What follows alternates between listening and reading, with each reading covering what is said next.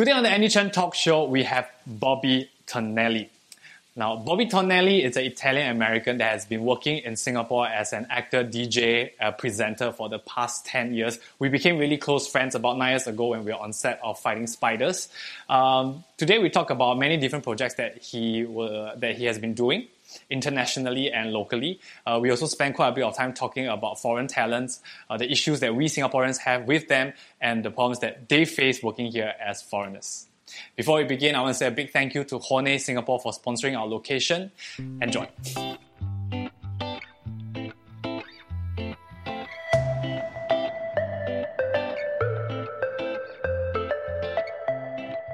All right. Okay. Bobby! Okay, let's begin. Okay. Okay, why don't you introduce yourself to the listeners first? Hey everyone, I'm Bobby Tonelli. I'm Ang Mo, obviously. No shit. Yeah, really no shit. I've been in Singapore for about 10 years. I've done, for those who haven't seen me on TV, I've done TV, Channel 5, Channel 8, Surya. I did radio for 95, Class 95, 987. And now currently the host of Celebrity Car Wars on History Channel Asia. So that's me in the nutshell for the business side of it. So you are like a actor-presenter. Yeah, more of an actor-presenter now. Was first an actor, now sort of got the presenting side. Oh, yeah. Actually, I've kind of shifted there. Yeah. So, okay, let's start from the very beginning. Very beginning? Yeah. I mean, you're obviously not born and bred here. So no. Tell us a bit about like how you... Yeah, First time I came to Singapore was in 1997. Mm-hmm. How old were you back then? I was not born. No, I was born 97. Actually, I was like, I think I was 12. Yeah. 12, yeah. 12, yeah. I haven't, because I'm 10 years older than you. Are you 10 42, years old? yeah. 42 this year. So, you're 42 this year? Yeah. Okay. So Can't tell, fuck. It's the lighting. You guys did a very good job with the lighting, by the way.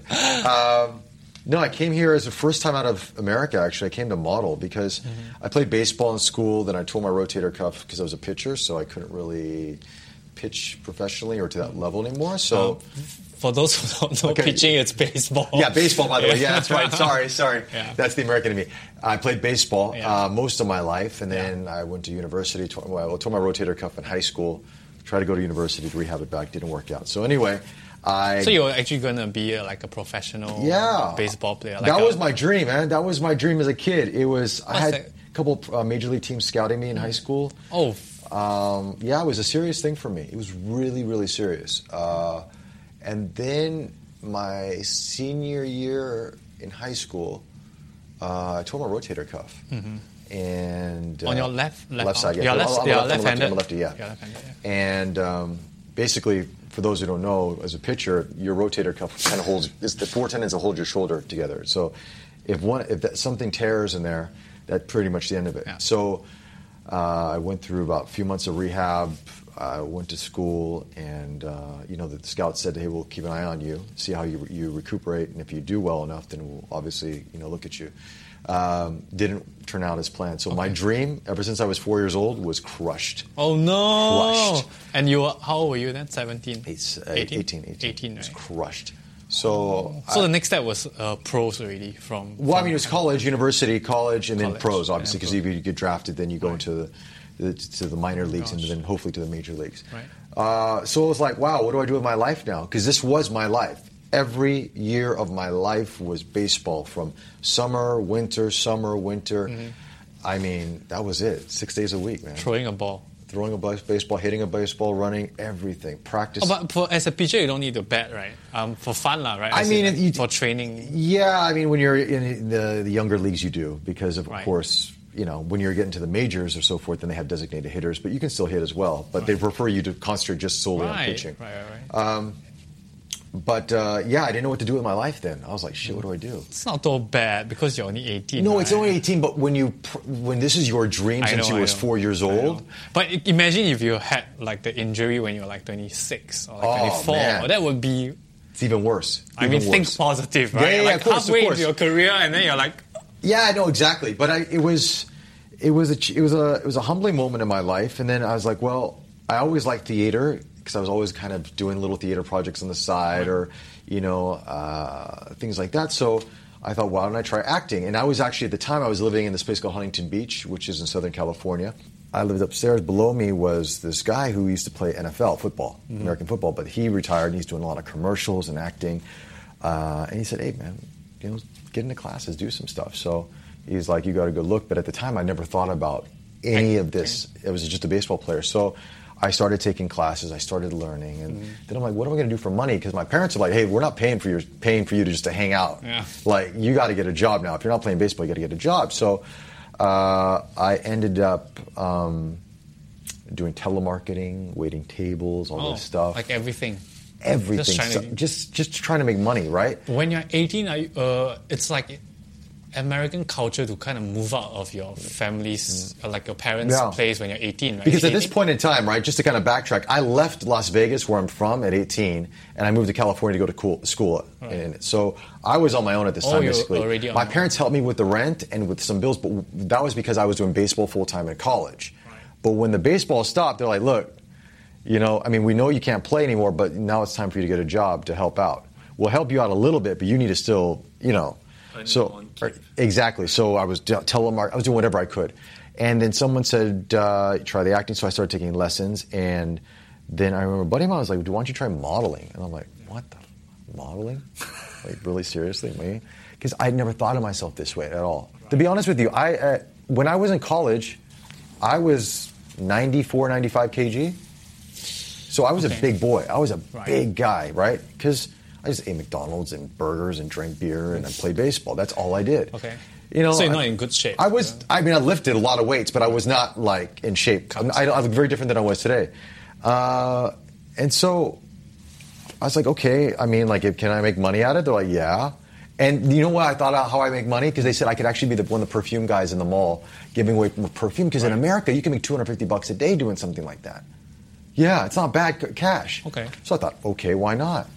But you have to be like a hot guy to give out the perfume. Yeah, you got to be good looking something. So I went and saw modeling. Like Abercrombie and Fitch, like an Abercrombie guy. Well, yeah, with the shirt on, of course. Mm-hmm. And so I met an agent. He's like, you got to lose about 20 pounds, which is about 10 kilos. Right. And you got to cut, because I had real long hair at the time. And he says, you got to cut your hair and you got to get yourself in shape. So I thought, okay.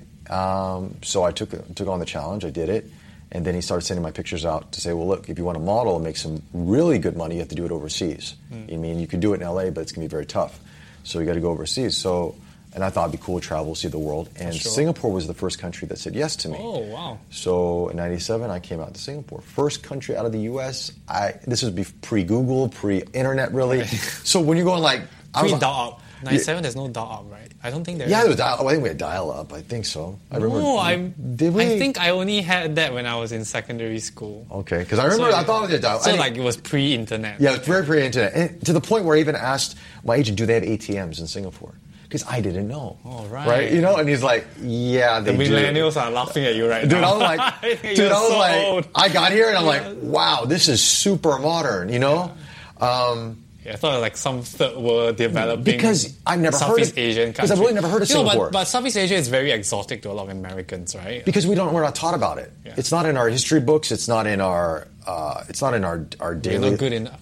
No, it's not good enough. It's just America's so big of a country that we're just trying to pass American history versus world, and all that stuff. So we are far away, very, very far away. Yeah, it's small comparatively to America. Small, yeah. So I got here, and then it took me a while to adapt. And but you were based, as in you came here and you were based here? Yeah, I was only supposed to be here for 2 months, and then I wanted to stay longer because I actually liked Singapore. Right. But I wasn't I stopped working. Nobody wanted to hire me. And the reason was because of, at that time, the Western attitude or the jokes or the sarcasm or it was frowned upon. Because at that time, now you look around Singapore, there's foreign models all over the place, right? At that time I was there may be like 10 to 15 foreign models as a whole throughout Singapore. 97, okay. Yeah, 97. So it was very, very few. So, I would, if you try to joke around on set or whatever, people didn't understand the humor of the American humor. So I remember I had some local friends at the time tell me, they said, look, you got to learn how not to be American. You got to throw away the American side of you as much as you can and learn how to understand the Asian culture because Asian culture is very different. They don't talk as much. Especially back then, I think. Yeah, it's the silent communication. It's there's a lot of things that are just not said. Which in America, we're the Oprah Winfrey culture. We're always about talk it out and let your feelings out there and say how you feel. I mean, look at Twitter nowadays. It's all about that, right? Yeah. So, that's... and then I started working again because my attitude changed. And then I was like, oh, wow. people started hiring me. And then I remember a big turning point for me in the Singapore market was when Gianni Versace was murdered. Because he was supposed to come to Singapore. That was his first time coming to Singapore. It was supposed to be in 97 when he came. Then he got murdered. But they decided to bring the show in anyway. Oh, okay. And when they did this, they had the family was here, they had his main choreographer was here, and they did a big casting in Singapore and throughout Asia. And I was one of 3 selected out of Singapore to be in the fashion show. Nice. And I had very little, compared to all these other models, I had very little work to show. My portfolio was very small. Yeah. But they saw something in me, and they said, "Yeah, we want to put you in the show." And that sort of after that kind of gave me a bit more legroom to work in Singapore. Then I left, went back to America, and then I ended up coming back in 2004 to shoot a feature film So you left for quite a few years. Yeah, I left quite a few years, and then actually by chance met a director in LA, independent director who was in Singapore, fell in love with Singapore the same way I did. He wanted to write a story about Singapore, but not historically, but just a story set in Singapore. Right.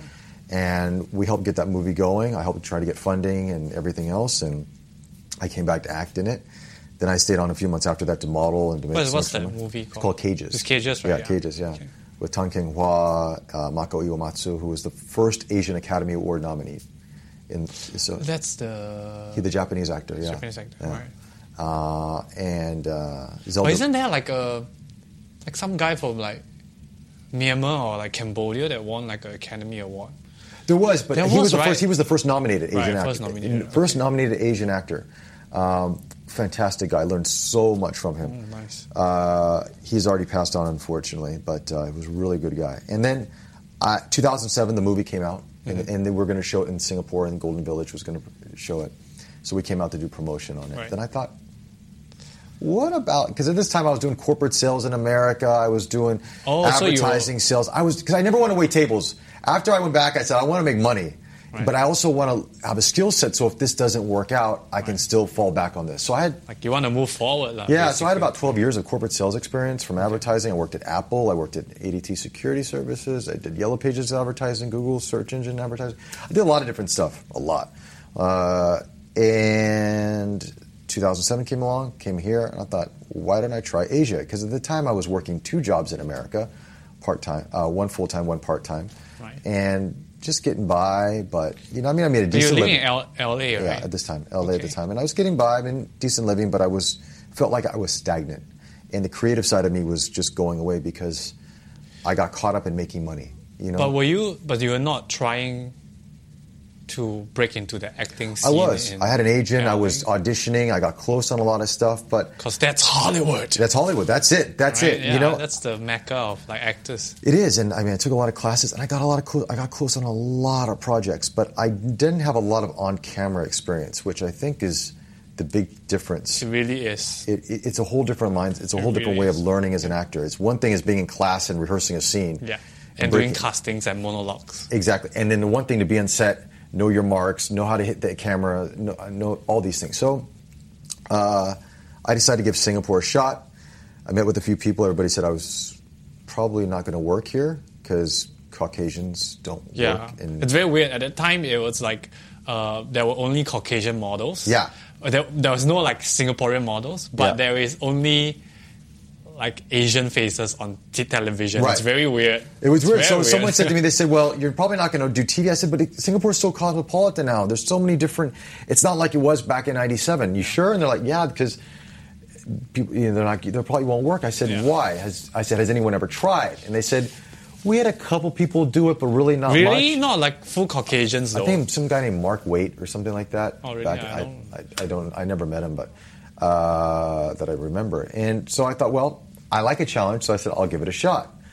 And they're like... Nobody challenged you. No, they all thought I was crazy. They're like, are you okay? So I came out here. And that was when? That was in 2007. I came out, I remember, with $700 on my bank account. I had to borrow money, for partial money, to get a plane ticket. So you were broke? I was broke. Okay. Because I had to move apartments in L.A., so I put all my money there, and I was basically living paycheck to paycheck, even with 2 jobs. And That's when you know you're a real actor. yeah, so I was like, but the funny thing, I was working at 2 great companies, but it's just because California is a very expensive place to live and everything else. And I thought, you know what? I came out with hardly any money, so I started modeling again to make some money, and then just meeting people, and then I met with Fly, and then they said, hey, we'll put you out there if there's something out there, and then slowly but surely I would get little parts here and there, and then it kind of grew, and then the big turning point was, I did a show for Surya called Atas Heights. That was Atas Heights. Yeah, it was like a 6-episode Such a series. cool name. I know, it's Atas Heights. It's what and it was great. They were so supportive and friendly, and that was kind of like my first real acting job. But then the one that put me on the map, of course, was the Little Nonia. Yeah. You know? 2008. Yeah, 2008. That was when it first. That's when we first met. Yeah, that was we first met. Yeah. And then Wow, good times. I know. Yeah. Tell you about it, No, right? it's like it feels like yesterday. It's like I know, right? Right, we 10 were years. walking on the streets of Malacca. Yeah. Well, I wasn't in Malacca. No, were we? You were No, on I was Malacca? never. I never went to Malacca. I was in the tail end of the series. I never went No, to but Malacca. we were walking together, right? No, Where was that? I never No, went to man. Malacca. I never been to With Malacca. the girl. Which was that? That wasn't. Was not in Malacca? No, it was in Malacca. It was in Singapore. Yeah, right? it was in Singapore. Oh, okay. Yeah, never did Malacca. I had this memory. Originally, do you know they told me that I would be in 10 episodes of the show? Originally, that's what the producer said, that it was going to be 10 episodes. It was a big role. And then I think they cut it down to 5 episodes. And because obviously language and things like that, Right. and maybe, who knows, and maybe just But you were scripting. playing like an Englishman. Right, I played the guy that marries Jeanette, right? Yeah. But you were English speaking in the show anyways. I had to speak a little bit of Mandarin. I had a couple of lines in it, yeah. but I had to speak English with a British accent. I never spoke with a British accent. My British accent was terrible. Right. It was terrible. It was just miserable. We couldn't tell that probably. Well, I could. I watched it and just cringe. Like, oh. Yeah, I need to you need to show that to all your friends. They're gonna laugh. I did. I showed people in America. They're They're like, what the? it's like, okay, that's You nice. show it to like people from the UK, they will be like, Oh, yeah. blasphemy. I know, right? Right, So, and then after that, Fighting Spiders came Yeah, on. I think you're right. Little Nonya, you were kind of put you in the spotlight, right? Like, and we didn't really have any Caucasian actors in Singapore. Even up till now, we don't really have any like No. Caucasian. Yeah, and then Fighting Spiders. Yeah, which I was shocked to get that role because I was 33 at the time. Yeah. And Has it been that long? No lah. I was 33. It was 2008 or so. Yeah, it's right? 33. The first season. I was Yeah. 33. Right after Little And Nonya. I auditioned, and I was really thin in Little Nonya. I was really Yeah, you super were. thin. And I looked like a kid. And then they said they want me to play a 40-plus-year-old father, divorcee, British guy. And I'm like, oh, here we go with the British accent again. Doesn't anybody hire American? But anyway. It's the opposite in America. So I tried to learn that accent a lot better. And then I remember, funny thing about Fighting Spiders is I got the role, which I was shocked I got. Yeah, it was a really big role. And then I remember meeting Glenn and Gavin the first day we got cast. Now, Glenn and Gavin were the producers and directors for the show. And I could see the look on their face. I wasn't their first choice, and I knew it. Really? I knew it. Who else were there? There was no one else. Daniel Jenkins. All right, yeah. Daniel Jenkins. But it was... Right, he's more age appropriate, right? Exactly. actually? He's more age appropriate. He's British and everything He else. looks, yeah. So I found this out later on. Then I found out that someone from Channel 5 liked me because I had a darker side to me. They felt I had something dark inside of me. So I remember going into the very first meeting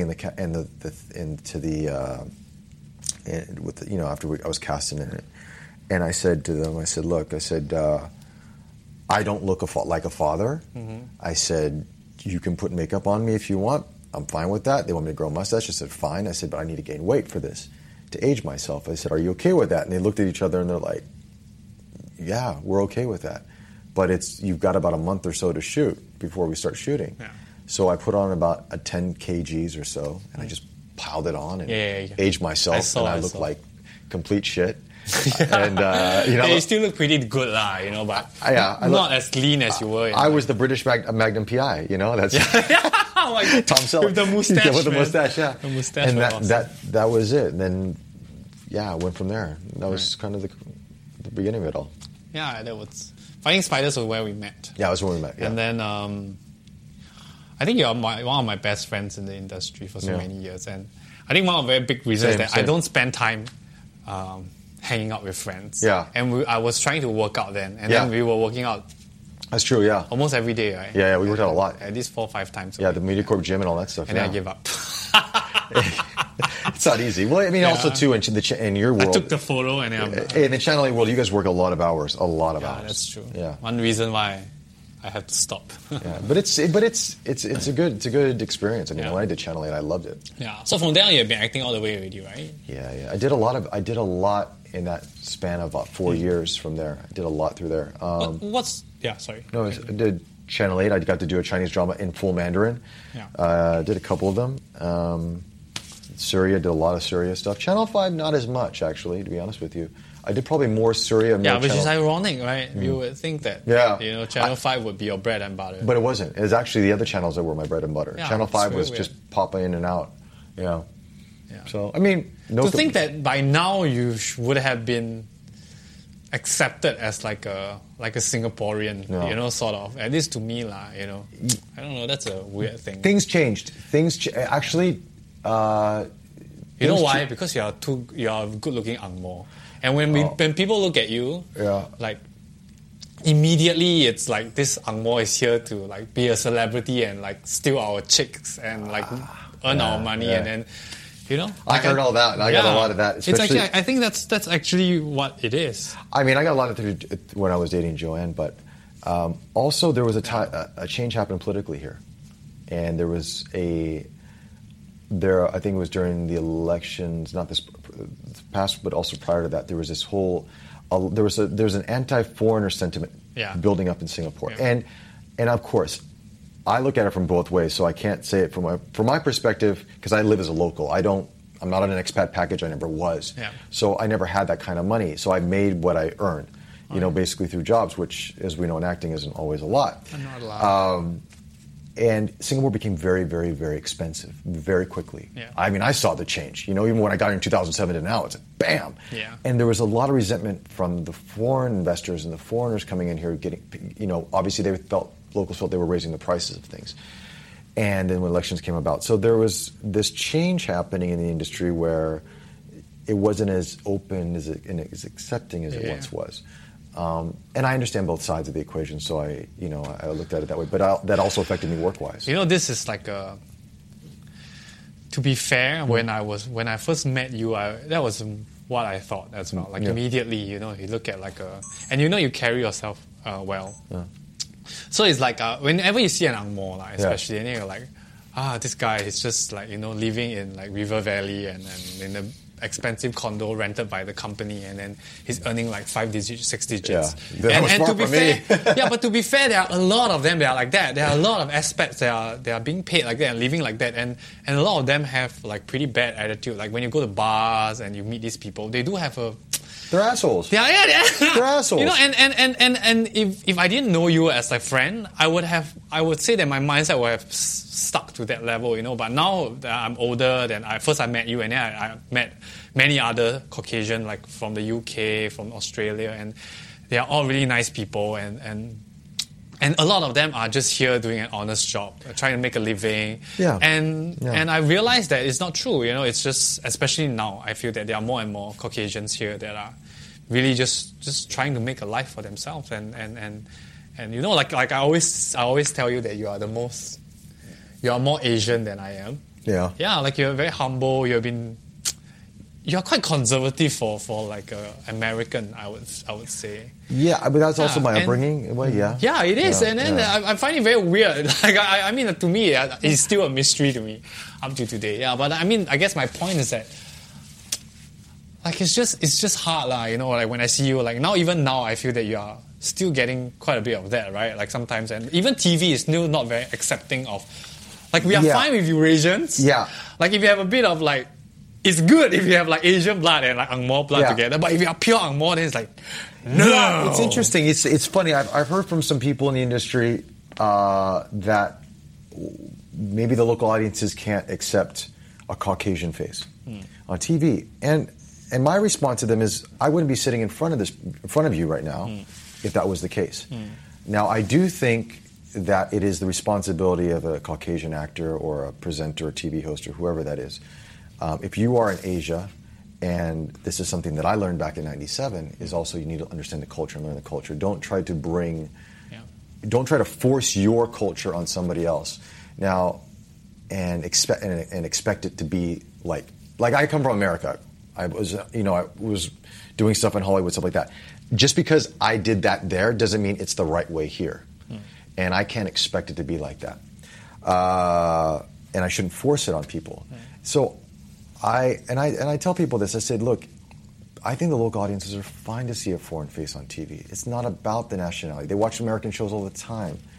It's really about how... Yeah, that's true. They watch American movies all the time, right? Everyone watches movies. That's quite ironic, yeah. But I think it's about how they're integrated into the local storyline. And are these actors or are these characters, are they trying to be local? Are they trying to be pompous, arrogant Caucasians? And so forth like that. On another side of it, it's also the media.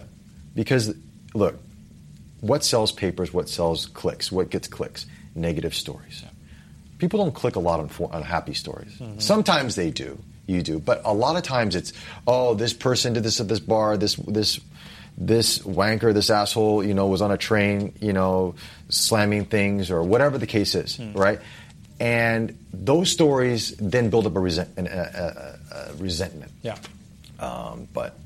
It is what it is. It's a challenge. I'm a minority here. I'm like below my minority. Even at National Day Parade, they got Eurasian, Indian, Chinese, Malay, no ang mo. Got Eurasian. They got Eurasian. Got Eurasian. So you're half represented. Sort of half represented. No, but you're not like a citizen, right? You're like you like a PR? No, I'm employment pass still. You're still employment pass still. Why don't you apply for a PR? It's hard. You got to turn down. Oh, no. It takes. You know what? Why? It's so. It's a quota thing. I would go there. I hand my paperwork, and they're like, "Oh yes, we know you," but it doesn't matter. It doesn't matter. It's a quota situation. I would love to be PR here. Do you think it's because you're like a minority, like not as in minority in Singapore, but like a minority of an American that actually wants to become like a Singaporean? I don't know. I mean, it could also just be the fact because I went to university, but I didn't graduate.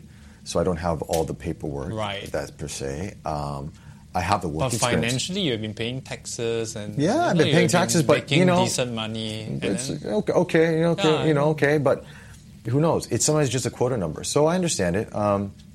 Still try, If anybody from the government is watching this, please grant Mr. Bobby Tonelli. I've been with him for 10 years. I know how respectful he is of our culture, and I think it's very rare. And I think.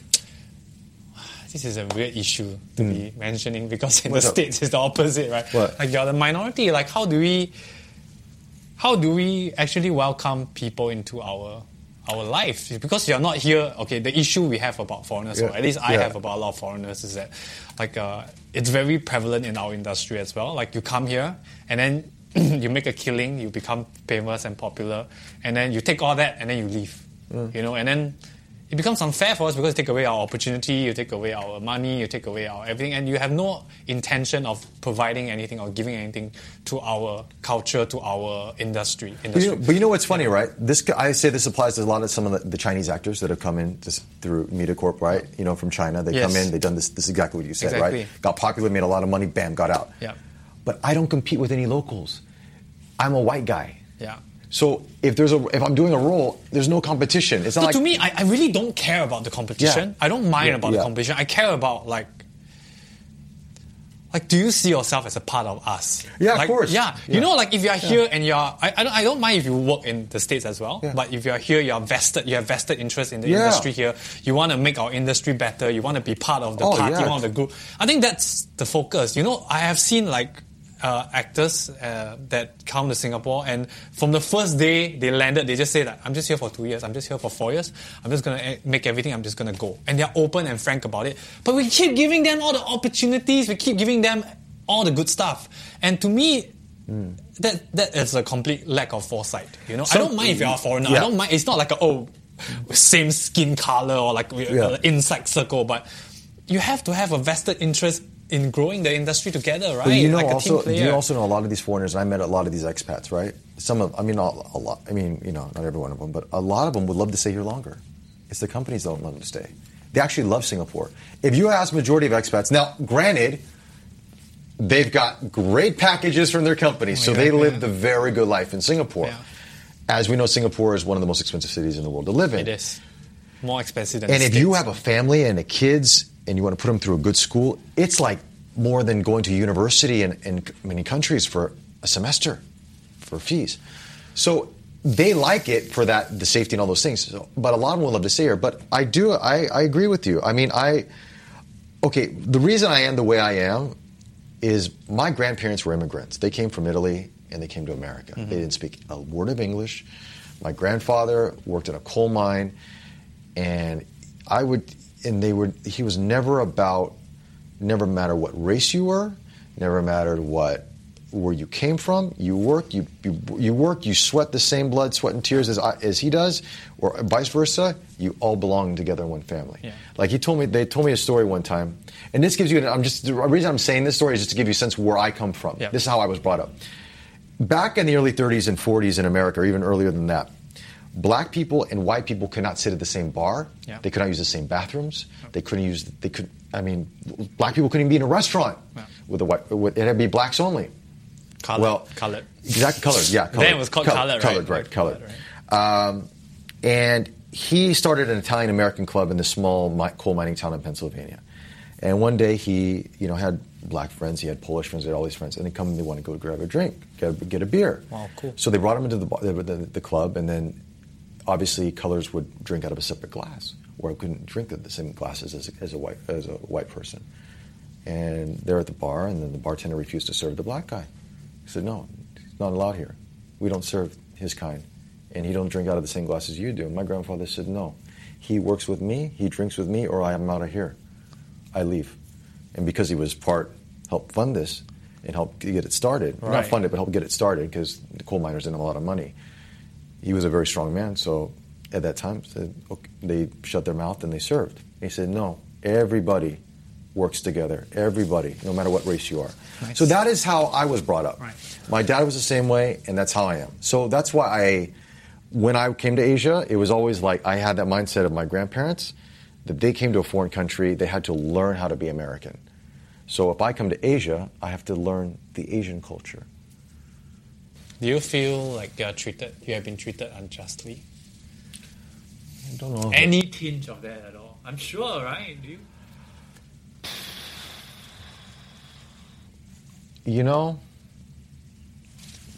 I would say I've had more positive experiences than negative experiences here. Oh, wow, okay. Look, I wouldn't be talking to you right now. I wouldn't be having the career I have right now if I was treated unjustly the majority of the time. So I can't say that. That would be unfair for me to say it. Have there been instances? Sure. There have been instances where I didn't get a role because, somebody preferred not to have a Caucasian at that point in time, even though I was confirmed, and then they would take it away last minute through whatever decisions. But I would say overall it's been more positive than negative for me. But you have your moments, yeah. So why did you choose to stay then? Why didn't you go back to LA?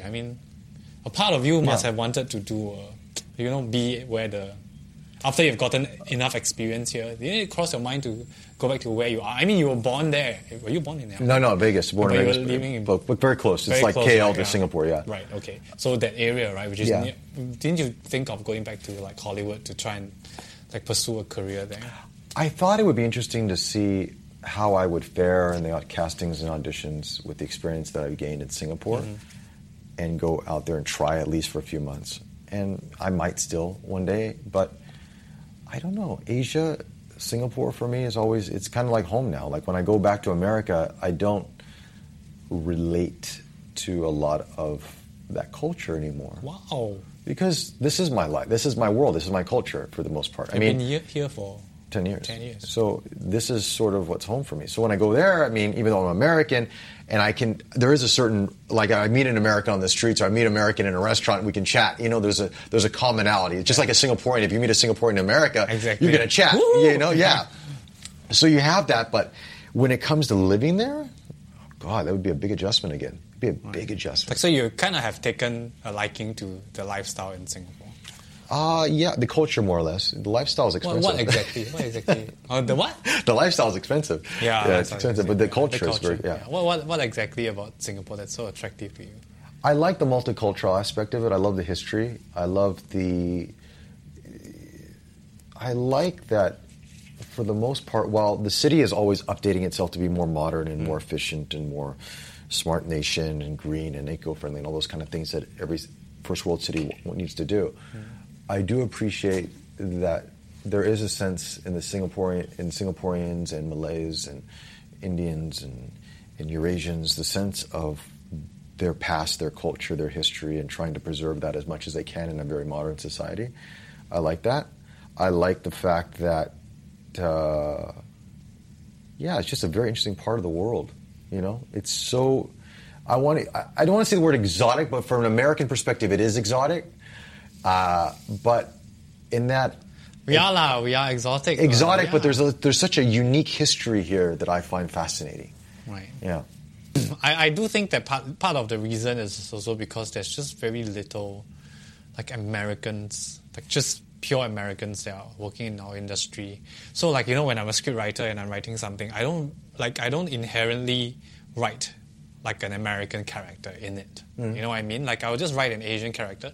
But I do think that it is possible, like there are certain roles that that can be cross-racial. Like, you know, like it can be an American, it can be a Caucasian, it can be a Eurasian, it can be a, you know. I can know that, yeah. And I think it will work. And then I think I think you have kind of integrated yourself into us, but somehow I think there is, how do we know that you're different? It's very hard. I think that's the main thing, you see. Like when I look at you, like I know you personally and I feel close to you, but it's still hard for me to think of you as like a Singaporean, like a Singapore. The reality is, it probably will never happen. It probably will never happen. It probably will never. I mean, you can say la a million times and it doesn't.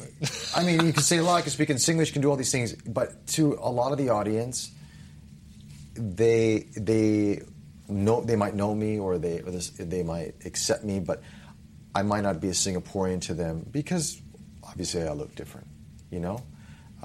It could be just because whatever reason, you know?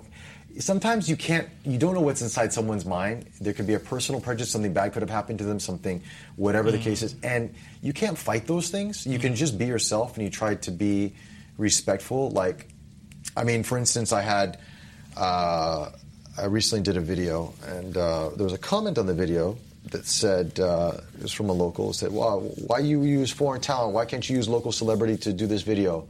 Like, you know, what? Don't have enough local celebrity to do this video? Why use, you know, things like that." So I responded to this comment, which I usually don't do, and I just said, "Look, I said, thank you for watching. Yes, I'm a foreigner, but I've been here for 10 years, and I hope that my nationality or race doesn't hold you back from watching more of our videos." Now, you know, he never responded. The person never responded because I'm just saying, hey, look, yeah, I am a foreigner. I've been here for 10 years. I'm trying to learn. I think you need to have your own show. You need like a place for people to know who you are, because you are very Asian in with the way you think, the way you lead your life, but you don't sound Asian. You don't. You don't sound Singaporean. You don't look Singaporean, and I'm very comfortable with you because I know who you are at the core. But it took me quite some time to see that, and it will take the audience even longer. Yeah. And the issue with like a lot of roles that you're doing, other than a lot of shows that you do, you're acting, right? So people just see you as like an actor, as a character. Like a lot of roles that you play, unfortunately, are very stereotypical Caucasian roles. Like have to be a Caucasian, like a English father, you know. But they are, so it's very hard for us to see who you are as a human being, you know. And I think if we can have like a show or a way, be it online or anything, that can actually let people know you better, it will actually help a lot. Yeah, I guess. That's always the challenge when you do, you know, as an actor. It's like, in this day and age and social media and access to information, there's always something I come from an older school way of acting where you you keep a lot of that inside to use that as from your toolbox. Yeah. You don't want to show your toolbox to everybody. Yeah. So when you are a character on TV, they believe that character. And I always feel there's this fine line showing too much of your personal side versus the character. Then you break that thing. So when you're acting, yeah, but I don't know. I mean, you might be right. But then again, do people want to know that side? I don't think that's the right way to think. Yeah. Because you are a brand, you should be letting people know what you are about. Like when I look at you, why are you different from another American that is just here like once to do a show? Yeah. What's the difference? And I think that this is your disadvantage and your advantage at the same time. Yeah. Like when you can find that spark, right? To show that you are, because you are a minority, you are absolute minority in Singapore. I don't even think I'm a minority. Weird. Like the white guy comes to an Asian country to be a minority. That's so weird. I'm like a minority by under minority. It's it's almost like, okay, and I'm only using this just as a comparison, but I'm not even close to this person's profile. Like an Austrian, like Arnold Schwarzenegger, coming to Hollywood, an Austrian actor with a heavy accent coming to an American place to be an actor. It's that minority. That's minute, and I'm very much that way. Yeah. I mean, I think you need to find something, a show. Yeah. Maybe do like a YouTube show or something that can, what the funny thing is? Something about local stuff. Because you are a very good representation. You know what's funny? Like I did the show Steady La, right? Yeah, exactly. Right? And that was so much fun to do. And it's a Singaporean. What's the show about? It basically was myself and Roz, and it was about us taking foreigners who live in Singapore or could just come to Singapore, teach them local things. Right. And the funny thing is, I always thought a show should have been done like this a long time ago, because it's about showing people understanding it. But again, it's one of those things that it's a fine line of, do the audience accept it? Do they like it or not? I don't know. You might be right. You're probably right. There's also the shy part of me, man. There's the shy part of me that's just like, do I want to like say all these things or, it's tough. So you have an issue with being yourself on screen. It's shy. Because, because like when you're acting, and when you're presenting, you're presenter Bobby, But there's also, every aspect, there's something of me in that. Yes, for sure. But I guess when you're doing these YouTube things or whatever, or these, not the skits per se, personal. But it's personal. Like this is personal. Yeah. Like this is me. Like I don't think anybody have ever seen you this way. I don't think so. Unless like reporters might have when they interview me, but that's it. But as an audience, it doesn't translate when it's on print. No, it becomes like I read it with an American accent in my mind. It doesn't work that way. Yeah, because they're just getting the little blips, the sound bites, or whatever, the readable bits. So yeah. I think you should consider that, like find ways to do it, like collaborate with people or like start like a show or something that just like a venue, avenue for people to know who you are. Yeah. And it has to be related to local stuff. Yeah. Because it's interesting to see, it's interesting. It's interesting to see like an American that understands like our culture as much as you do. Well, I'm always learning. I'm trying to, that's the thing. And I guess as a foreigner, I also don't want to say things to... you always... this is the one thing that I think I've gained here. Don't say what's on your mind. Yeah. That's I've true. seen more people get burned because of that. Shit. Because... In America, look on Twitter, right? Especially look after all the politics and everything else. Yeah. Everyone says what's on their mind. And some people get burned for it. Some people don't get burned for it. But in Singapore, it's also more sensitive. So you have to find things. I'm not anti-political in any stretch of the imagination. Actually, I like to look at things from both sides of the equation, and then I sort of make my assessment from there. So, but I do see how things could improve. I do see sometimes a lot of red tape that doesn't necessarily need to be there, that I think is holding, let's say, our industry back. I think that there's a mindset there that, the 90s were successful for us in television or in this media, so let's sort of replicate that, but in a digital era. But those days are different now. I think like because we are less communicative culture. When we see something that's wrong or we see something that we have an opinion about, usually we keep it to ourselves, and because we don't want to get into trouble. That's the way we were brought up. Like, let's not get into trouble. Let's not get into trouble. Right. And I think that has kind of slowed us from moving forward.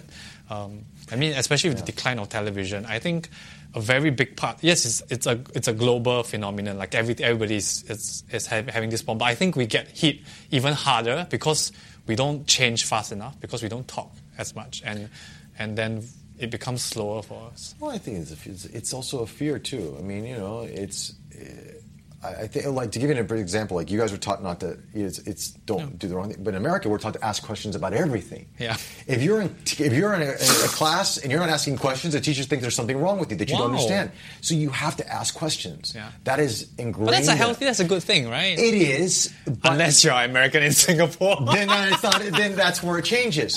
So I had to learn that the education system is taught this way. Right. And this is why people react this way. Right. So sometimes if I ask a lot of questions as an actor on set, I can be perceived as difficult, but I'm just trying to understand the character more so I can give a better performance. Yeah.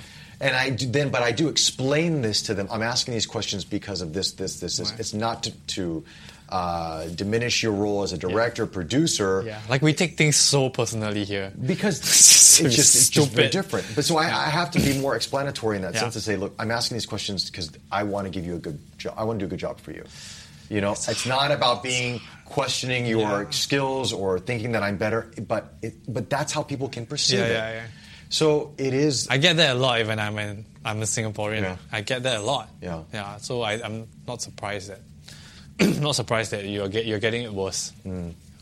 It's a power trip thing. Yeah. But you have worked on projects like now you're working on Celebrity Car Wars, right? Second season. Yeah. And how's that set like though? Because is it a Caucasian set or an Asian? Majority Asian. Majority Asian? Michael McKay, who's our director, producer, writer. We have a few other producers, Chris Berry. So we have a handful of people that are Caucasian, and then we have majority of our crew is, because we shoot in the Philippines, so it's Filipino, or some come from Singapore, or different, are celebrities from different countries. So it's a very international, like I say, international set. But yeah, we shoot in the Philippines for 2 seasons. I don't know if we're talking about 3rd season now, but if we do, nice. Yeah, the ratings have been good. It's doing really well, though. Yeah, ratings are doing good. Yeah, so they're talking about maybe staying in the Philippines or going to Malaysia. So we don't know yet. Yeah, right. So that was a whole different experience for me, man. It's been very different from what you experienced locally, like in Singapore. Yes and no. The size of the production, yes, because we use. Just on a technical level, we use about, I think, 46 to 48 different cameras. What? To shoot this show. So 46 to 47 different? Yeah, because we're doing in-car cameras, we're doing drone shots, we're doing different cameras that are placed, movable. So there's a lot of things happening. And the scale of the show is more regional, so it has to, obviously it's bigger in that sense, but we shoot the show very quickly. 8 episodes, we shoot in roughly 10 days. 10 days? Yeah. Wow! Yeah. 8 1-hour episodes in about 10 days. That's really... How do you manage to do that? Like with so many cameras? A little sleep. Or like you don't sleep. Why do you have to shoot it so tightly? Scheduling for a lot of the celebrities. Also, that's true. It's more expensive to keep it. Then you got to build sets, or you got to build locations and build them out, and it's time consuming. It's on History Channel, right? History Channel. You can't watch it online, right? No, we're talking. I keep bringing that up, but I don't know. That's also part of, I think, what cable is trying to battle right now. Is how do we stay relevant online, but also monetary wise, how do we make money on cable? I think they kind of have to realize that that's not going to work eventually. Whoever's going to take the big cut out of their own flesh now, it's going to have the head start. I mean, I would love it to be like, let's say, you show it on History Asia, and I wish like History had a channel, let's say, on Netflix or somewhere. Just charge like really cheap or something. Yeah, like 99 cents a month. Something, just to show to be able to see it when you want. Like the same issue I had when I was talking to Alaric. It's like I wanted to watch like 2-3 shows on HBO. Yeah. I can't get it. Yeah. I have to first subscribe to cable. Yeah. And then if I want to watch it online, I have to subscribe to just makes sense. It doesn't make sense. Like I just want to click on it and watch it. You know, I don't mind paying a bit of money for it. Yeah. Like, but it's not working. Tell us about Tech Show. Yeah. So also with Celebrity Car Wars on the side of it, I've actually been working with Tech360.tv, which is like an online. They do tech YouTube, Facebook. It's a local company. Local company, but they're branching. They're targeting more regional, but based in Singapore. About tech reviews, gadget reviews, news out there, conferences, stuff like that. So that's been fun. It was something that You have always been a tech guy. I've always been into gadgets and stuff and tech, and so it's a nice fit, and it's interesting to do reviews and get it online and to see from a presenter's perspective. I mean, like I love this stuff, but then how does it come across? And of course, when you're in this world of tech, there's a lot of big players. So how do you like fight with like Engadget or like you don't you just try to come out with your own angle about it, or you just try to come out with your own. It's about personality, perspective, right? You know, and you hope that people like that. You know, so you just keep trying until you see what works.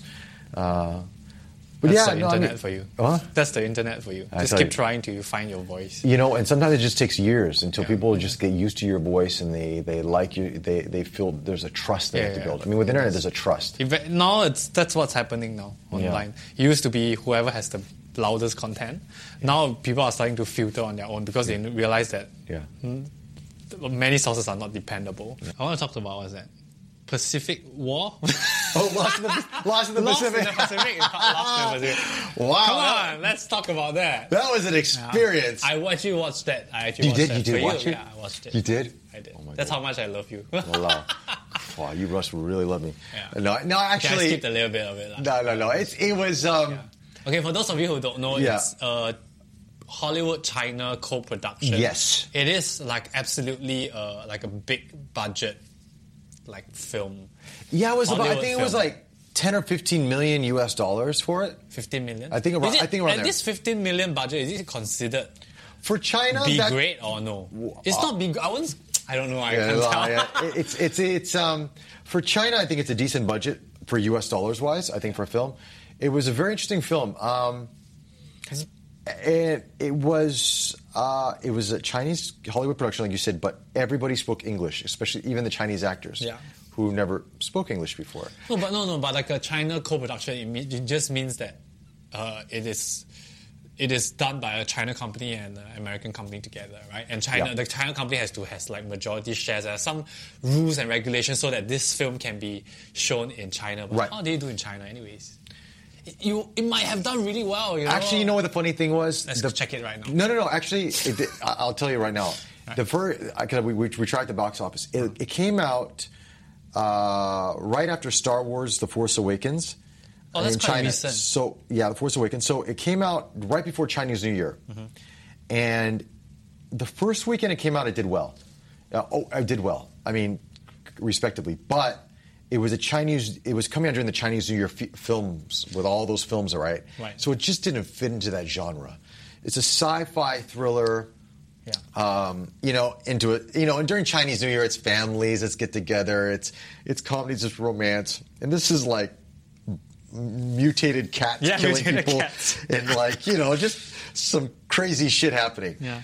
It was a fun shoot to be on, though, man. It was what an interesting experience because you've got actors and production and director from China. Then you've got crew from Hollywood. You've got actors from Hollywood. You've got actors from Malaysia and Taiwan and Hong Kong. And I mean, it's an amalgamation of cultures, right? Yeah. And the big star was Brandon Routh from America. Superman, the previous Superman. And then who the Chinese actress, her name is Zhang Yuqi. Yeah, Zhang Yuqi. Yeah. Zhang Yuqi. Which is Betty Zhang, I think, and she was the main actress for that. In a funny way, how I was cast in this movie, right? Yeah. It was right after I left radio, and it was on a Sunday, and I got a message on Facebook from a company saying, "Hey, look, we're casting a film, and we thought you'd be good for this, and would you send us over your CV?" And I'm like. They said they're a production company, and I was like, looked them up, and I was like, oh, they've done some, local and Malaysian films. I said, okay. I said, what's the film about? Oh, they couldn't tell me. I said, okay. So then we chatted. Then I sent over my stuff. The director liked me. They said, oh, the director wants you to send a video. And I was cycling. I was road cycling at the time, Okay. right? I'm like, okay, like, can you send it over today? I'm like, I'm road cycling. And they said, it doesn't matter. So I just, hey, I'm Bobby, blah, blah, blah, blah, blah, blah, blah. Like, you know, director liked me, then wanted me to go to JB because they were at Pinewood Studios. Pinewoods. They said they wanted to go. They didn't tell me Pinewood Studios at the time. They said JB. They were very secretive. JB. So I told Fly, my management company, and they're like, yeah, we heard something about this film, but we don't know. But if you want to go for it, you know? So I went over there, and it turned out to be a legitimate project and everything else. And So you were not sure if it was, I didn't if it even was read a going to be script. shady. I didn't even read a script. The director's like, Like some rich Tai sitting there casting for hot Caucasian no, guys. actually, it was the director doing the casting, and he was very much into. He's from Shanghai, but he was very much into finding the right characters, and he was very into the role. And then he said, "Okay, I like you. We're gonna cast you in this." I said, "Okay." Then that was it. But it was funny to see the different cultures working together, the way the Chinese work versus the Americans What's work. the biggest difference? You're trying to be very careful with your words. No, I'm trying to say there's a lot of differences. I'm trying to find the one thing. The Chinese have let's say the actors, right? Yeah. Have this entourage of people and they're film. Chinese actors, Yeah, yeah. Chinese actors. Entourage of people, everybody helping everybody out, blah, blah, blah. American actors come on by themselves. Like, they just want to work. Brandon Routh was there. He had one assistant, his cousin. Right. That was it. Nobody pampering him, nobody this and that. And then one night they were shooting late and nobody had a lot of food, so he bought food for everybody on set. He bought food for the crew, you know, because it was like super late shoot. But it's just very different. Americans are very appreciative of having a job as an actor because it's very hard to get a job as an actor. So they were just happy to be in Malaysia. They were happy to be shooting. A lot of them had never been to Southeast Asia before. They were just taking it all in. But they were really into the scripts and making, even though the script was, I mean, it was okay, could have been a little bit better, you know, whatever the case is, but they really tried to make it the best they could with what they had. And the Chinese actors were good as well. I mean, they were trying to learn English, you know? I mean, bless their hearts. I know that situation. It's not easy. Not easy at all, speaking in technical terms and stuff like that. And then... but it was a very, very interesting, like, even for my character, I was the captain of the plane and I had very little to say, and my co-captain, my co-pilot and the lead actress who's below me in ranking was talking all this stuff to the, you know, like, and I said to the director one day, I said after rehearsal, I said, you know, I understand she's the lead actress and I understand that she's the star of the movie. I said, but, you know, I die a quarter of the way in the film. I said, but I'm the captain of this plane. If anyone's speaking this way to certain people, it would be my character. Exactly. And he's like, yeah, but I said, yeah, but if she's always here, she has nowhere to go as a character. If she starts low and goes up, and she now has to take over the plane after I die and take over everything, she has an arc. He's like, oh yeah, you're right. Okay. So then they brought in the script writers and they changed some stuff. So, I mean, these are the things I worked on. But overall, it was a fun experience. We had such a blast shooting it. The movie was... I mean, everyone put a lot of work into it, but I mean, the movie was, it is what it is, you know? I'm not going to say, but we laughed about it because, you know, seeing these mutated cats, because we never really saw the mutated cats. We never saw it. You never know. We were just playing make-believe, you know? I think the graphics were not the best. With the budget, it's very hard to do. If you have a $50, $100 million budget, you can make these animals look as real as... Go watch it yourself. It's called Lost in Pacific. Yeah, Lost in Pacific, you can find it online. Yeah, it's on, Yeah, interesting. Yeah, I can't believe we watched that. Oh. Yeah, but were you in Crazy Rich Asians? How was that? That was cool. I was You're getting, now that there are a lot of like some co-productions like in Singapore, then it's like an opportunity for you to be casted in like big shows, right? It was funny, how that came about because, I mean, I knew Henry got the role, and so then I got a call one day and they said, hey, they want to see you for Crazy Rich Asians. I said, huh? I'm white. You know, because the movie's basically, it's all Asian cast. They said, no, but there's some smaller parts, whatever. I said, okay, so I went in. The first role I read for was a 50-plus-year-old British hotel manager. And I said, okay, here we go. Fighting spiders, ring ducks, right? Old British man. Fighting spiders, ring ducks. So I'm thinking, okay, Hollywood film, old British man. All right. I thought, you know what, just go in there. Do it the best you can. Age is one thing. It doesn't make a difference. So I went in there and I read for it. And then they're like, okay, then they call me back a few days later. They said, "Well, we read for another role." I said, "So what role is this?" A 20-plus-year-old college student. I was like, "What?" I was like, "Wow, man, I got range, huh?" I said, "I'm blessed, but I got range." So I went in again, and I read for a college student. Then I read for Rachel's assistant, because she's a professor. And then I read for both those roles. So then I said, okay. And then they called me back in again to read for the college student, for the assistant. I said, okay. And I was like, all right. So I went in there again. And then they said they want to give me another part, which was like a one-line part. Literally a one-line part. And I was a bit like, I mean, as an actor, you're kind of like, I went in for all these auditions for all these roles. Like, why was I not good enough that this is what goes in the mind of an actor, right? For sure. So anyway, I first said no. I said, no, thank you. It's okay. I mean, I'm not, one line is, I read the way the scene was written and I said, it's pretty much going to be forgetful. I said, no, whatever. Then I told the manager, they told the production, then they came back. They said, no, they know it's small. They really want you. The director really wants you and the producers want you for this role. I said, okay. And then she's like, look, just do it. It's a few days. It's a good experience. I thought, okay, why not? So I went there. And, then you realize, okay, the producers are from The Hunger Games, Jacobson, and you got all these people. Then you got John Chu, who's done some great films. And okay, so we get there, and we're rehearsing that day. And I haven't been on a Hollywood set in a long time, right? Mm-hmm. We shot this in KL, by the way. So we made, this scene was in New York at the beginning of the film, but they used a bar in KL, and they converted it to New York bar. Yeah. Phenomenal. When you see it on film, you're going to be like, that's KL? Like, wow.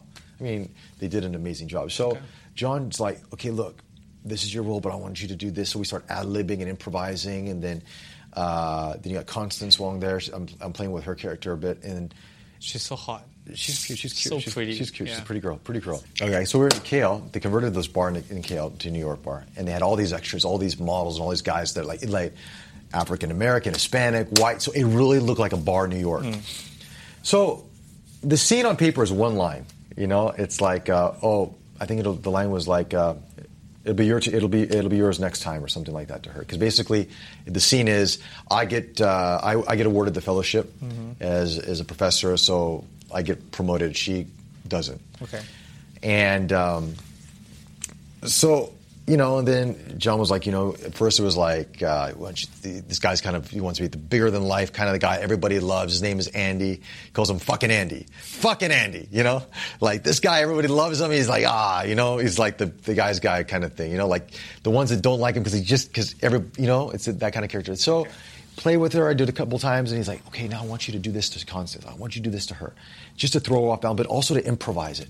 And all of a sudden the scene became a lot bigger than what one line was. Now, I don't know how it'll be edited. I don't, during time, but it was such a great experience. But for me, I was glad to do it, but I was more happy for Henry Golding than anybody else, than myself. Because he's a good friend, but also I was so happy that here's an actor who, I was basically a host, but now an actor, who really just, he's from this part of the world. How he got this job, this is an amazing story, which is not for me. Nothing short of a miracle.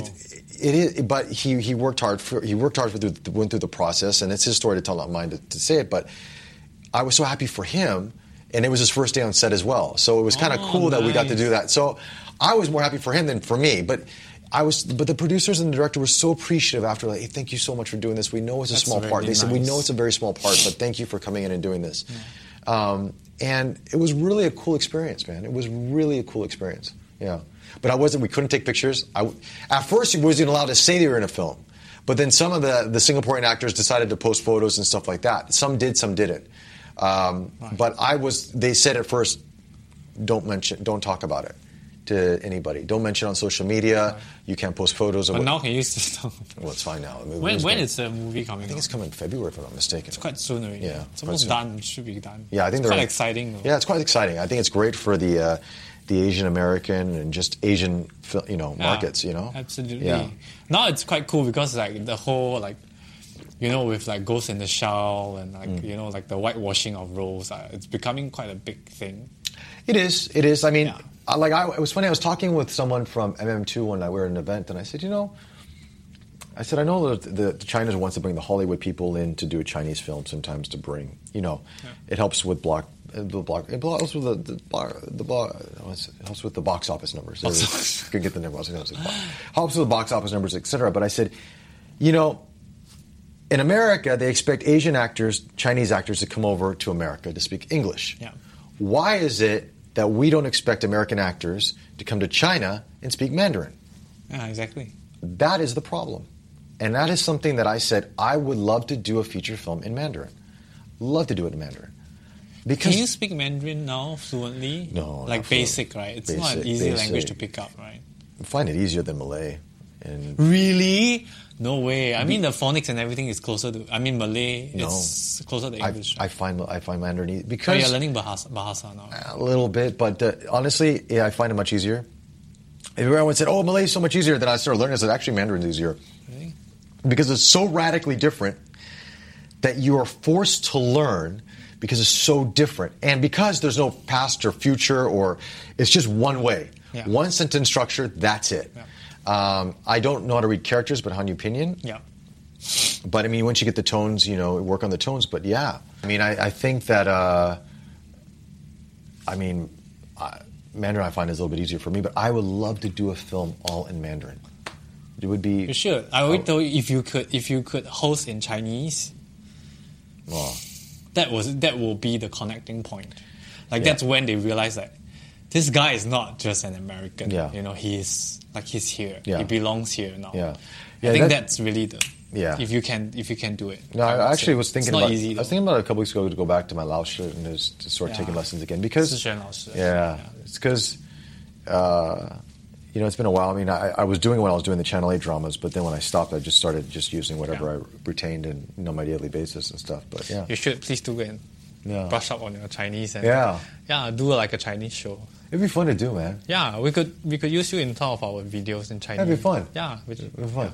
It'd be fun to do. I think it's good. I've always thought Chinese would be right for you. Yeah. If you could do it, then you have a market in Singapore, in Malaysia, in Taiwan. That's true. You will have it because the number of Caucasian hosts that can present in Chinese is minimal, and the ones that I've seen in Taiwan that I feel they don't look good. Yeah.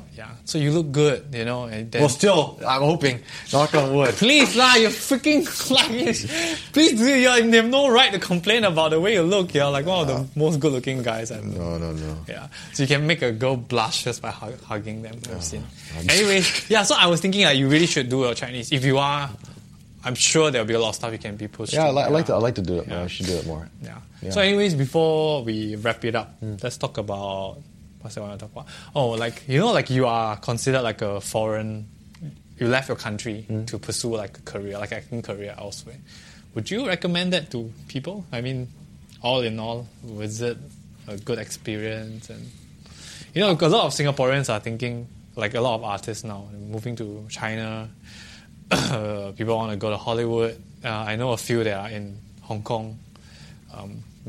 And I've been to Taiwan for a short while. I remember, It's not easy, man. It's really not easy, man. It's not easy. I wouldn't have gotten the experience I would have gotten in America. I mean, who knows? I don't know what it would have been like for me in America acting, but all the experiences I got here, act in foreign languages, do radio, learn how to be an MC, all these things, I never would have done those in America. I can say. Maybe I would have got lucky and been on a TV series. Who knows? But I think Singapore is I put it this way, Singapore is a very safe society. Lee Kuan Yew and the forefathers of Singapore have really created an amazing country. But what has happened over time is that Singapore has become this safety bubble. It's this utopia. Yeah. And I think a lot of the younger people here, they might read what it's like to be in another country, but it's different than reading and watching a video on YouTube than living it. And I would recommend anyone go out and struggle, fail. You have to fail. If you want to succeed, you have to fail. You have to know what it's like to not be under your parents' roof. You have to know what it's like to earn rent. You have to know what it's like to have $20 in your pocket to last you 5 to 6 days. You have to know what it's like to say, I don't have money for a train, so I have to walk. As an actor, as a starving actor, an artist, you have to learn these things because these experiences make you a better actor. It's funny, I see people sometimes they want to act like, okay, just your basic example. If you're in a scene, you have to smoke a cigarette, and you've never smoked a cigarette in your life. Yeah. How are you going to act like you know you've been smoking for 10, 20 years? Yeah. You wouldn't, you couldn't. Yeah, now, I'm not saying don't pick up a cigarette and smoke for 10, 20 years, but you should at least have it, go through life, experience things, try things. I would say do like smoke cigarette for like a month, I would say even. Yeah. Because you don't learn smoking with one stick. It doesn't work that way. You don't. It's the whole experience. I was just having this experience in an acting class, right? The one that I was talking to you about. One of the actors actually asked, like, you know, like a question about method acting. You know, like you know, how do I play a role if I'm being raped? And you know, like how do I don't have the experience and everything. Right. And the instructor actually said like no, you don't need all the experience. You don't need to be raped to, you know, you use your imagination and you know, creativity and stuff like that, which I agree to a certain extent. But in my mind, I was thinking that, like, but you need some sort of an experience, you know. Have you had like an abusive boyfriend? No. Have you ever been forced to do something you don't want to do? It doesn't have to be physical. Have you put yourself in, like, have you had experiences like that, you know, whereby it's uncomfortable or... And I realized a lot of issues about the actors that we have, like in Singapore mainly, and I would say even Malaysia, is that we don't have enough life experiences. We are so safe. We don't try things. We don't smoke, you know. And I'm not saying go smoke. Smoking is good for you, you know. But experiencing life is important. Having relationships is important. Good ones, negative ones. You know, like with your parents, with friends, with being betrayed, and then going through sickness, and trying to make rent, and all this are living in a different country, trying to backpack the world in 6 months, and all these are experiences that will make you a better actor. I've seen actors, they have their language, they have their skills, they have their technicality, but they don't have the ability to create something real because they don't have that. They don't have the experience for you to build on. It's because the culture is to be afraid, is don't fail. Don't fail. And you have to fail. But, you know, as an actor... be fearful. Yeah, but as an actor, I mean, I think... like you said, and it's true, you don't have to be raped, you know, to go through that, you know, or go through abusive relationship. But what you can do is you can read, you can, you know, you can watch interviews of rape victims that go through this and listen to their words, or you can research about it. So, and that's part of the creating that make-believe mind, and that's when you get into that whole sense memory thing. So you kind of put yourself into that era, you know, that you put yourself into that moment. Because at the end of the day, the audience doesn't know what you're thinking. They just know you're thinking something. Yeah. It's up to you as the actor to fit that into the scene. Yeah. So I think that and also method acting in Singapore is very hard to do because the culture on the set is not conducive to method acting. Yeah, it's not. It's a very much a churn them thing, and because of the time and because of budget. Not all. But also because of time and budget. Yeah. Let's put it this way: we don't have $20 million budgets for a series here, where you can sit and be in a trailer and you can be in your own world, and someone can call you by your character and you can walk out, do your scene, and go back in and just seclude yourself. You don't have that. You have to bounce around. You have to move around. You have to be able to be more flexible. But, I mean, I do think that actors, they need to get out there more. And, you know, I think that they got to learn. I think more than actors. I think any director, artist, writer, they got to get out there. Any artist, you know, singers, dancers, anything that, if you're trying to tell a story, if you're trying to express an emotion, then having your craft and technicalities are just not enough. You really need to have a perspective in life to share that perspective. If not, what's the point? There's no point in like acting like just like two-dimensional happy sad and it's just a puppet. There's nothing. There's no value in it. No. The value of like actors and artists is sharing emotions, right? And your own unique emotions. And if your emotions are not unique, like you don't have enough experience to share, there's no value in your work at all. Mm-hmm. And I'm serious about that. Then you're just creating. That's the difference between like decoration and art. right? So do you want to be an artist that's a decoration, or do you want to be an artist that creates But art? you know also what affects that? Yeah. Social media. Yeah. Because How so? now you go see all these. It's all about looking good. It's all about this. It's all about materialist. It's all about presenting yourself to be flawless. Yeah. But nobody wants to see flawless on camera. It's boring. To be honest with you, In a picture, it's fantastic, I would say. depends on the picture. But Yeah, you know, depends on it's the like picture, it's like some of these Korean actors, which Korean has some very good actors, right? But some of them nowadays, I think the older actors were more unique and had character. Now, I don't know who's who. You know, Yeah. because, No, but it's because they're all carbon copies. But the thing about it is, beauty has an expiry date, not just like the age of a guy or a girl, but like if I keep seeing like you know Angela Baby, right? Like she's like the most beautiful, Right. Like she's gorgeous, Right. But when everybody starts looking like her, and then give it another 2-3 years, nobody wants that anymore. Even in China now, they are casting girls because they haven't had plastic surgery. Which is good. Yeah. Which is good. Yeah. You know, I mean, It's that's just- what you want. Yeah, and because that has become the norm. So what I'm saying is that Instagram and Facebook and everything, they're all still relatively new. So people are still attracted by like pretty things, you know. But once that become a norm, once you don't want to see that anymore, like there's a limit to that, then they start asking for more. And I think that's what we are seeing now. Like they want more, even from content creators. And then we look at like Night Owl Cinematics.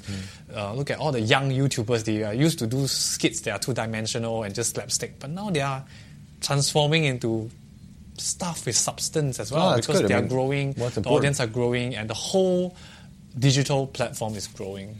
It is. Sure, It's growing. It's just about now making it accessible Yeah. for people to find it.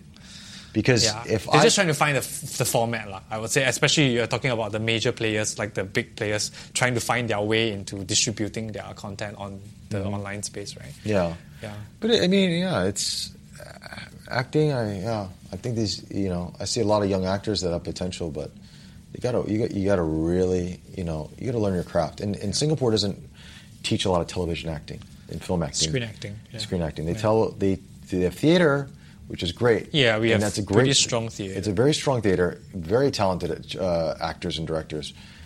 But there's a very big difference between acting in theater and acting on a film. For sure. You know. I've seen a lot of theater actors flop on screen. Because it doesn't fit. Yeah, it doesn't work that way. No, it's it not doesn't. like an immediate switch. You need to learn another set it's of a different skills. craft, yeah.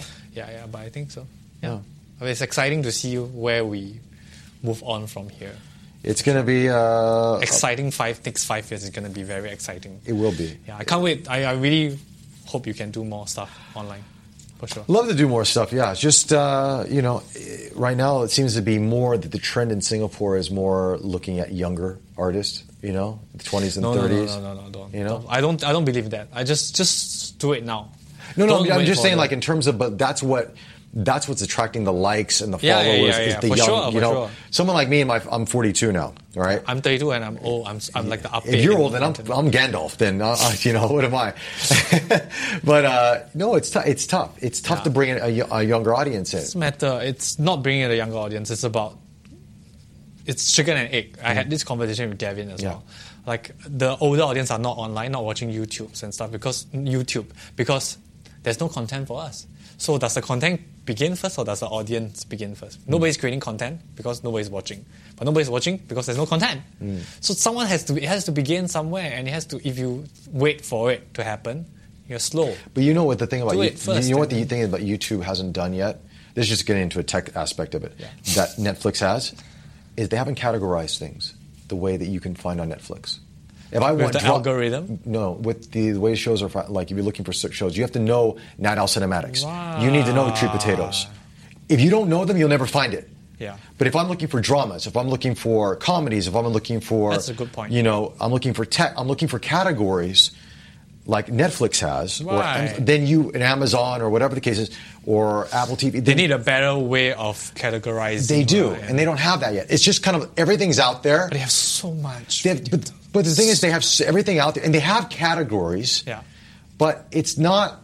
But you got to not optimal, right? It's it's not optimized. But it's very yet. hard because it's not like Netflix whereby you just what is coming into your catalog. It's YouTube is like people are uploading it so quickly that like it's hard lah. Yeah, Netflix does take in, take out. I mean, they do, but there needs to be a better way to find content. Yeah, I think you're right. Because a lot of times, like I just don't know where and what to watch. Like if I want to watch drama series, I want to watch TV series, right?